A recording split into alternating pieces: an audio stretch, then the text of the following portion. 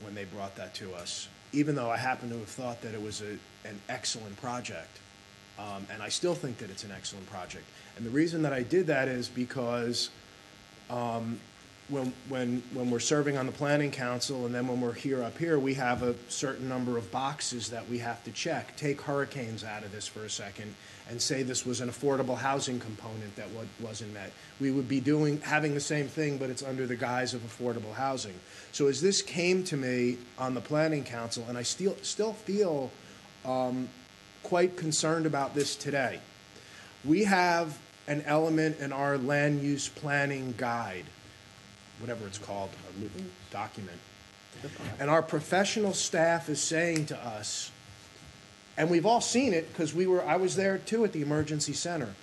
In the event of a hurricane, we may not be able to shelter people properly, which leads to people not going to shelters, which, God forbid, could lead to people dying. And when that happens, if there is a storm in the future, I don't want to be the elected official that said, I ignored my professional staff, and I get what the developer is saying, and I get what the coastal cities are saying. But I'm not going to ignore my professional staff on an issue of this importance. So when the newspaper article is written 2 years ago after something is approved and there's a death because we couldn't shelter somebody, our professional staff is going to say, we told them. And we're going to be, well, yeah, we heard, but we're going to try and work out a future agreement with other bodies. And Mayor Sturmer makes a great point. I understand what the Broward League of Cities is saying, and I understand what Weston's saying. They don't have the number of employees that would have to do that, so there's got to be some kind of flexibility on that. But until we have some kind of agreement or some kind of process in place where our professional staff can say to us, we can sign off on this, what kind of position does that put us in as an elected official? The Broward League of Cities isn't going to send a resolution to us that says we're in support of all these projects even though there's not appropriate hurricane staffing. They're going to send it to us, well, county, you're responsible for hurricane staffing or whomever, and get an agreement in place, but how can we vote on that before we have that agreement? I have no problem transmitting this because this is going to come back to us multiple times in the process. I'm okay with decoupling it, but I think you have to ask an elected official long and hard to vote on something when their professional staff is telling us there's a preparation issue on this. That's my feeling. Heck, I think in some cases we've already seen 2 mass casualties and we've had issues with the radio system. It's the same thing here. Fool me once, shame on you.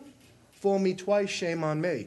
And I think we really need to pay a little bit closer attention to this, because if this was the affordable housing component, it wouldn't be the same. It would be a different conversation. We just heard it with Sunrise. I'm okay with what Commissioner First saying. I'm also okay having the joint meeting, but we need to get an agreement in place. Enough of we all want to help, we all know we have to help, we have this one to help. Those are my points. Yes, we'll come back to you, Commissioner Farr. I'm next, but I'm going to go ahead and let Senator Rich speak. Okay. Ms. Mayor, add me to the queue, but I'll be very... Thank you. I just will be brief here. I pretty much agree with what Commissioner Eugene just said. I mean, we really need to get to some kind of a decision here. First thing that came to my mind actually was the 911 piece that didn't work in the latest tragedy. So we need to be prepared. And I just want to say this idea about the school board, I find it really interesting. I mean, we have to be flexible. You have a large number of school board employees, but you have a large number of them that have, they're single moms with young children, their families.